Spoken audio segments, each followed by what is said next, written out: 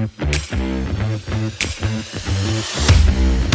everybody, welcome back to another episode of Business Strategy. Today we have a very important episode to discuss, and that involves picking the right entity structure within your organization.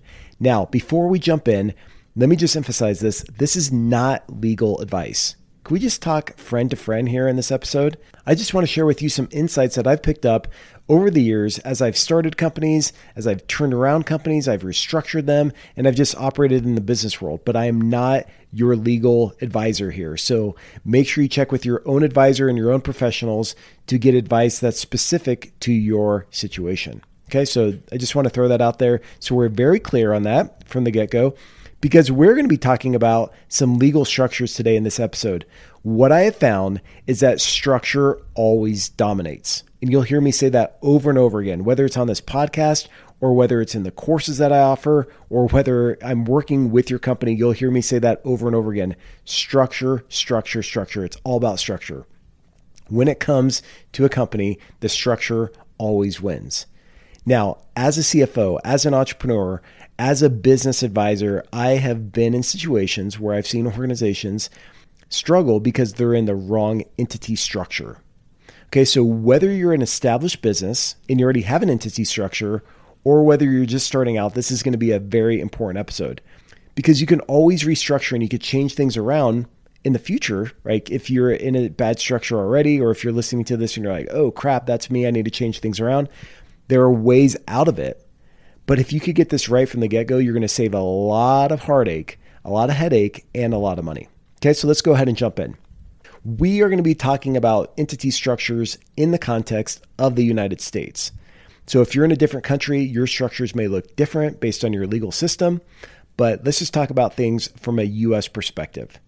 So simply stated, here are the main types of entity structures that exist out there. And I'll start with the easiest one. So the easiest one is just a sole proprietorship.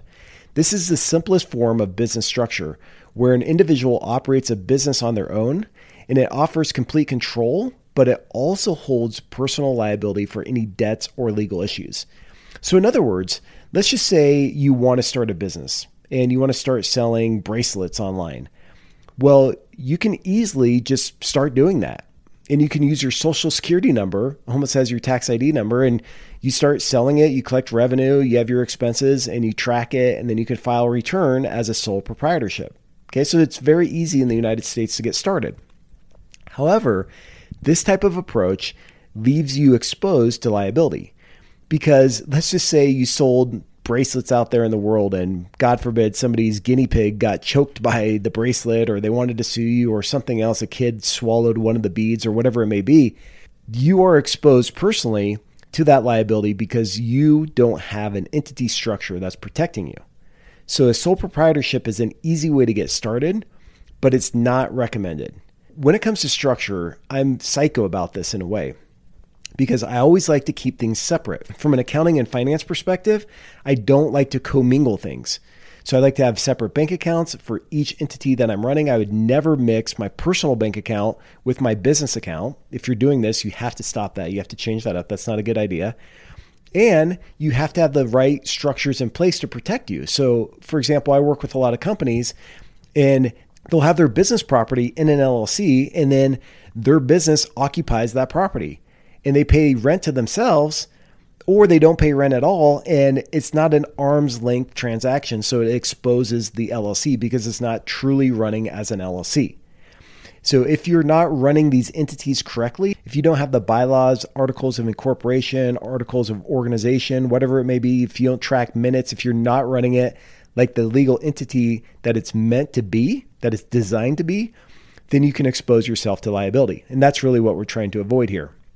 So when it comes to sole proprietorship, yeah, it's easy to do, but definitely not recommended. So let's step it up a notch. Another type of entity structure involves a partnership. A partnership involves two or more individuals who share ownership and responsibilities for a business.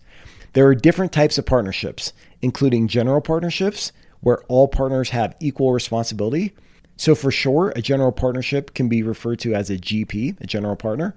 And then there's limited partnerships, LPs, which include both general and limited partners with varying degrees of liability.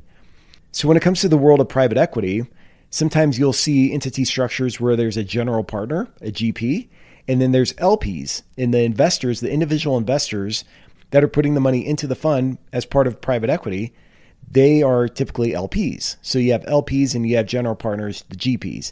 So that's one type of structure here. Or you may have like a law firm where you have multiple partners. That's another type of structure, or accounting firm or whatever it may be. But that's how a partnership works. Two people come together and they form an entity, and it's a partnership. Okay, so the next form of entity structure is an LLC. And this is really common, and I'll dive into different examples throughout this episode. But an LLC combines elements of both partnerships and corporations. It provides limited liability protection for its owners, known as its members, who enjoy flexibility in managing the business and personal asset protection. So LLCs are really popular. I've created a lot of LLCs in my day. I've ran large LLCs, small LLCs. So your business could be any size and really be an LLC. So let's talk about LLCs in more detail here, because there's a lot to cover and there's a lot of nuances here. When it comes to being an LLC, when you set up an LLC, you are by default taxed as a partnership, meaning that the income flows through your business, and then you have a pro rata share of the profits that are distributed to the members, and then the members pay taxes on those distributions, okay, which we'll get into here in a minute. But that's generally how an LLC is set up, but you can also file an election to be taxed as an S-Corp. So this is where LLCs get confused oftentimes, because I'll ask my clients, I'll say, what type of entity structure do you have? And they're like, I'm an S-Corp. But really they're an LLC, they're just taxed as an S-Corp. So if you're an LLC, just by default, you're going to be taxed as a partnership. You don't do anything except for set up the LLC. You're taxed as a partnership. If you want to be taxed as an S-Corp, you're still an LLC, but you want to be taxed as an S-Corp, you can file the IRS form 2553. Okay, you could download this online, you could fill out the form, and you're still an LLC, but you're changing your election, your tax election, so you'll be taxed like an S-Corp. More to come on that, but I just want to point that out so you're not confused. If you're an LLC, taxed as an S-Corp, you're still an LLC. You just have a different tax election. Okay, so you may be wondering, what is an S-Corp? An S-Corp is a type of corporation, which I'll explain here. But basically, a corporation is a separate legal entity from its owners, known as shareholders. Remember, LLCs are called members, but in a corporation, they're called shareholders. It offers the most significant level of personal liability protection. Corporations can further be categorized into C Corps.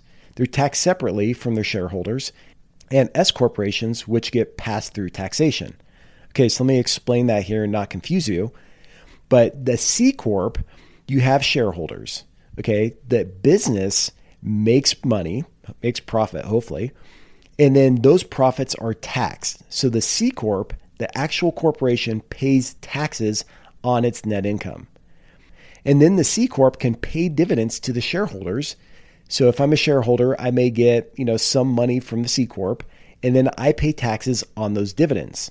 So that's known as double taxation. So sometimes people will talk about C Corps and how there's double taxation, and that's what they're referring to. So ultimately, the C Corp pays taxes, and then dividends are paid to the shareholders, and then the shareholders pay taxes on those dividends. So there's this double taxation thing going on.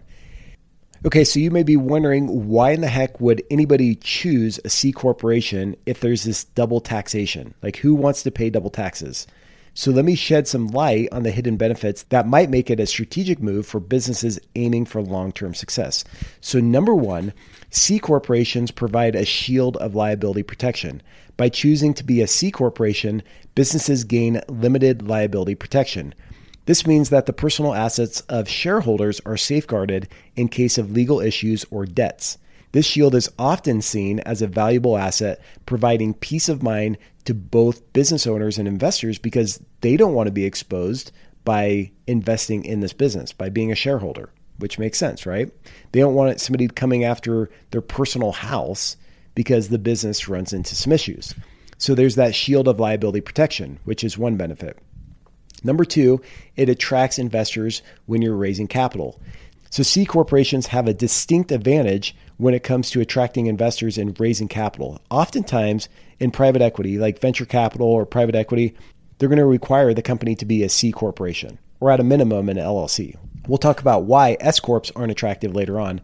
But for now, C corps allow you to issue multiple classes of stock and offer different rights and preferences.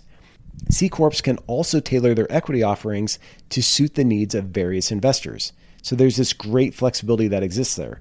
Venture capitalists and institutional investors are more inclined to invest in C corps due to the potential for significant returns and the ability to exit through an initial public offering, an IPO. So that C corp structure sets them up for future success, for this future exit that they're planning on doing. Another feature of the C Corp is expanding employee ownership. So C corporations have the flexibility to offer stock options and grants to employees, creating a sense of ownership and incentivizing loyalty. This strategy can help attract top talent, align employee interests with company success, and foster a culture of innovation and growth. So there's a lot of benefits there with the C Corp. When it comes to tax planning and deductions, although often associated with this double taxation that we're talking about, C corporations also provide unique opportunities for tax planning. By strategically managing income and expenses, businesses can take advantage of deductions such as employee benefits, business-related expenses, and research and development credits. Additionally, unlike other entity structures, C corporations can carry forward losses to offset future profits, which is a big benefit, obviously. Then you also have perpetual existence and succession planning. So unlike other entity structures, C corporations have the advantage of perpetual existence. The business can continue to operate even with changes in ownership or the departure of key individuals. This stability is particularly beneficial for long-term growth strategies and succession planning. So in conclusion, while the concept of paying double taxes might seem a little crazy or like a bad idea initially, the advantages of being a C corporation far outweigh this concern. So enhanced liability protection, the ability to attract investors, tax planning opportunities, expanding employee ownership, and long-term stability are just a few of the many benefits that make C corporations an appealing choice for businesses aiming for sustainable success. Now, this type of entity structure may not be appealing for everybody, so therefore, if they still want to be a corporation, people can choose to set up an S corporation. So an S corporation is not subject to double taxation like the C corp. Instead, the S corp is a pass-through entity. That means the S corp does not pay taxes. The business itself does not pay taxes on its net income. Instead, that income flows through to a K1 and then it's distributed to shareholders and they pay income taxes based on what's reported on that K1 report. So that's how an S corp works. It does not pay taxes. I want you to be very clear on that. LLCs do not pay taxes. S corporations do not pay taxes.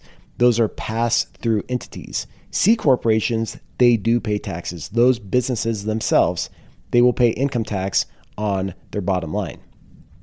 So here's the thing, and this is really the crux of the conversation here. I'm so glad that I'm recording it because I have this conversation over and over again with people all the time. So at least now I could just point them to this podcast episode, and I think it's really important to cover this. So let me talk about LLCs versus S corporations.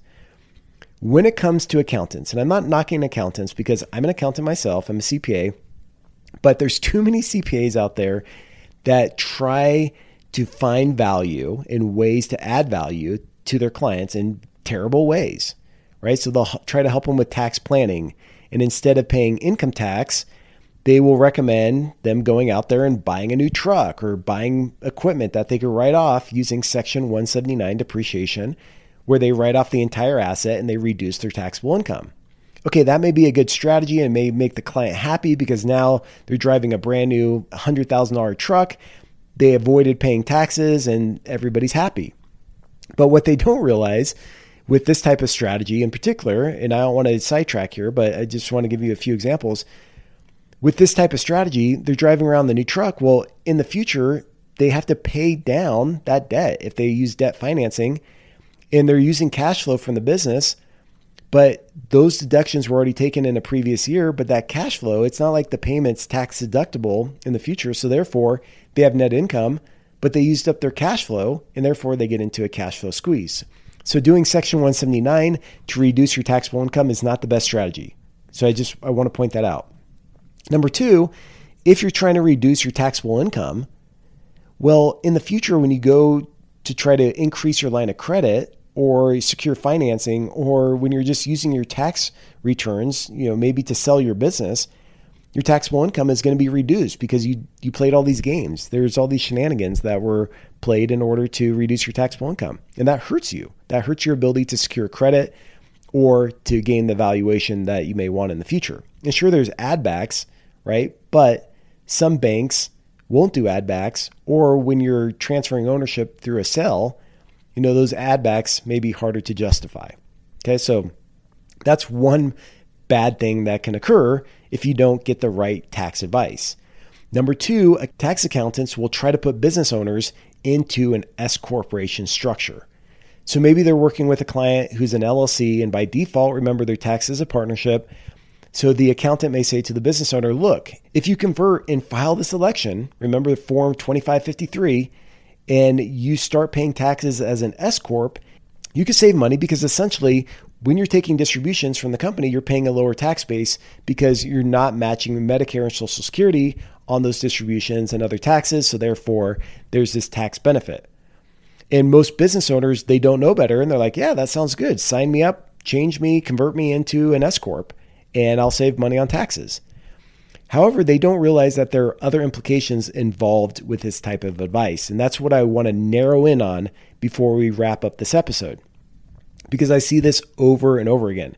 Also, when I was a CFO of a very large company, we had a structure where at the top, the holding company was an S Corp. And this S Corp structure was really problematic because we were trying to raise capital at the holding company level. But we couldn't because we were an S Corp, and I'll explain why here in a minute. So that really impacted our business. So we had to put a holdco on top of the S Corp, and then we had to put a holdco on top of that holding company. So we had a holdco, and then we had the S Corp to try to get around this and to raise capital, and got all messy, okay? It's very expensive. It's very complicated. And if you are an S Corp and you want to convert back to an LLC, then there's going to be a tax trigger. So be very, very careful before you just decide to file this election as an LLC to convert to an S Corp. If you're starting out and you get bad advice, or somebody doesn't understand the long-term strategy of your business, they may put you in an S Corp when really you should be in a different entity structure. So I'm not saying S Corps are bad. All I'm saying is that you have to choose the right entity structure based on your strategy. If your strategy is just to be a small little shop and you just want to, run this business, and that's what you're going to use to make a living and fund your lifestyle, then some of these entity structures may be completely suitable. But if you're starting a business and you want to raise capital in the future, or you're starting a business and you want to scale it and bring on other investors, you have to choose the right entity structure upfront, or it's going to be very painful to change it in the future. So let's go back to the whole LLC taxes and S Corp type advice. Okay, let me explain to you why being an S Corp. Okay, even if you're an LLC taxes an S Corp, you're going to still face these same limitations. But I'm going to explain to you why being an S Corp may not be the best idea. And so some people argue with me and they're like, well, I'm going to save money on taxes. Well, up to a point, right? Because at some level, your Medicare and your Social Security match is going to phase out. So really, there's this cap on the upside that you can realize through an S Corp type structure.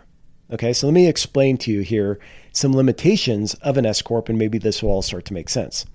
So first off, S Corps have specific eligibility criteria, such as being a domestic corporation. You have to be domestic, having only allowable shareholders, which includes individuals, certain trusts, and estates. So you can't have an LLC as a shareholder. So if you're an S Corp and somebody's like, hey, I want to put money into your S Corp, but I want to put it in as Steve's LLC, you can't do that because you can't have investors who are LLCs. You can only have individuals, certain trusts, and some estates. And there's a limit of 100 shareholders in an S Corp. You can't have more than 100 shareholders, which can be problematic as well. In addition, S Corps cannot be owned by other corporations or non-resident aliens. Okay, so that's really, really important.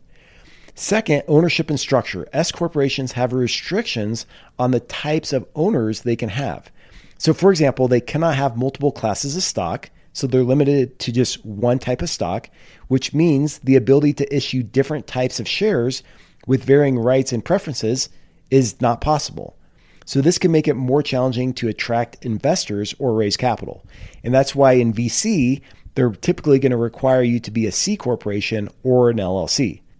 So let's talk about taxation. While S corps offer the advantage of pass-through taxation, where profits and losses flow directly to the shareholders' personal tax returns, there are limitations to consider.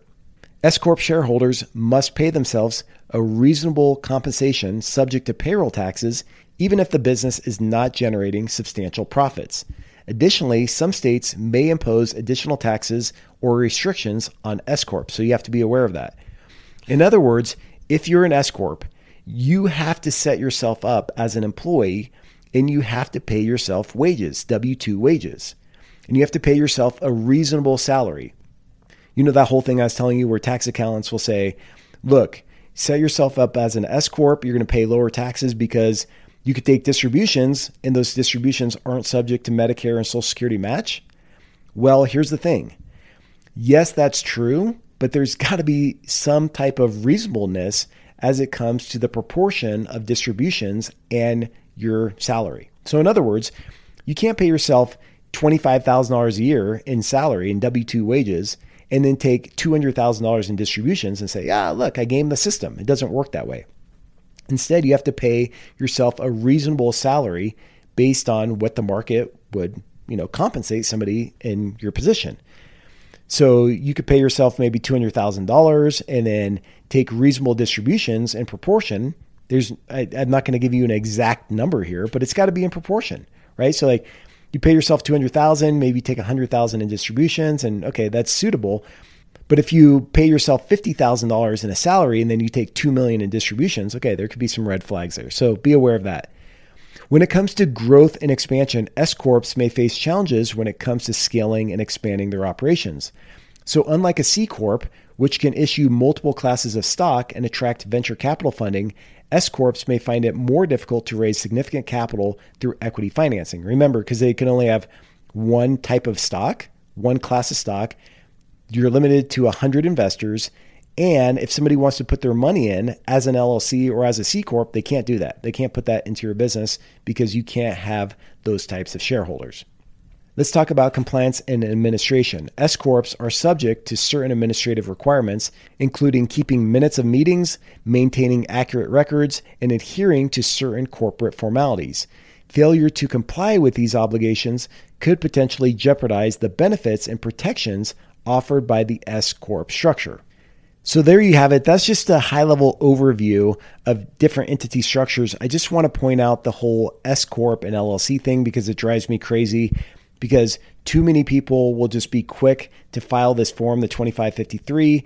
They're an LLC. They're now taxed as an S corp, or somebody will just set up an S corp from the get-go, but they don't understand those limitations. And like I said, if you're just going to run the business and it's a lifestyle business and it's just a way to earn a living, and you don't really have ambitions to grow it and to scale it, an S corp could work for you. But if your plan is to grow it, raise capital, and you set up the wrong type of entity structure, and then later on you need to switch to a different entity structure, it could be a painful and expensive process. So I want you to avoid that. So that's why having the right entity structure aligned with your business strategy is so critical. If your strategy is to go big and to expand and to cross international borders, you're going to want to choose the appropriate entity structure that will allow you to do that. If your plan is to be a holding company and open up other entities rolled up underneath your entity, then you're going to want to choose the right structure as well. So there's a lot of nuances here. Don't just be short-sighted and follow the advice of people that don't understand your bigger ambitions. That's really critical. And there's so much to this. And like I said, whatever entity structure you choose, make sure you're following the rules because you don't want to lose those benefits and protections that are offered by the specific entity that you choose. That's what's referred to as piercing the corporate veil. If you're an S corp, you may be thinking, wow, I'm protected from liability. However, if you're not running your business as a true corporation, then if something happened and somebody wanted to sue you, then they can theoretically, pierce that structure and come after you personally if you're not careful. So that's why you have to be mindful of it. So in conclusion, I wanted to provide a macro level of the entity structures that are available in the United States and leave you with a general understanding of how they work. So when you go out there in the real world and you're executing in your business as you're trying to grow it, as you're trying to ramp it up and scale it, or you're starting it, that you don't make any strategic missteps along the way. Okay, that's what I have. If you have any comments for me, if you like this episode, or if you want to connect, please shoot me an email, steve@byfiq.com, which stands for Boosting Your Financial IQ. Go ahead and send me an email there. I'd love to hear from you. I'd love to hear your feedback. Thanks for joining me for this episode, and I look forward to the next one. In the meantime, take care of yourself. Cheers. Hey, real quick, I hope you enjoyed this show. If you have business questions and you want to be featured on this podcast, send me an email at contact@cultivar.com and either type out your question or send a video or voice recording stating your name, your location, and what's on your mind.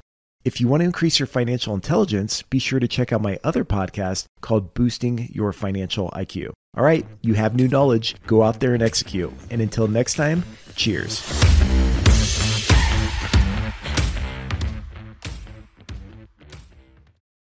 Hey, real quick, I hope you enjoyed this show. If you have business questions and you want to be featured on this podcast, send me an email at contact@cultivar.com and either type out your question or send a video or voice recording stating your name, your location, and what's on your mind. If you want to increase your financial intelligence, be sure to check out my other podcast called Boosting Your Financial IQ. All right, you have new knowledge. Go out there and execute. And until next time, cheers.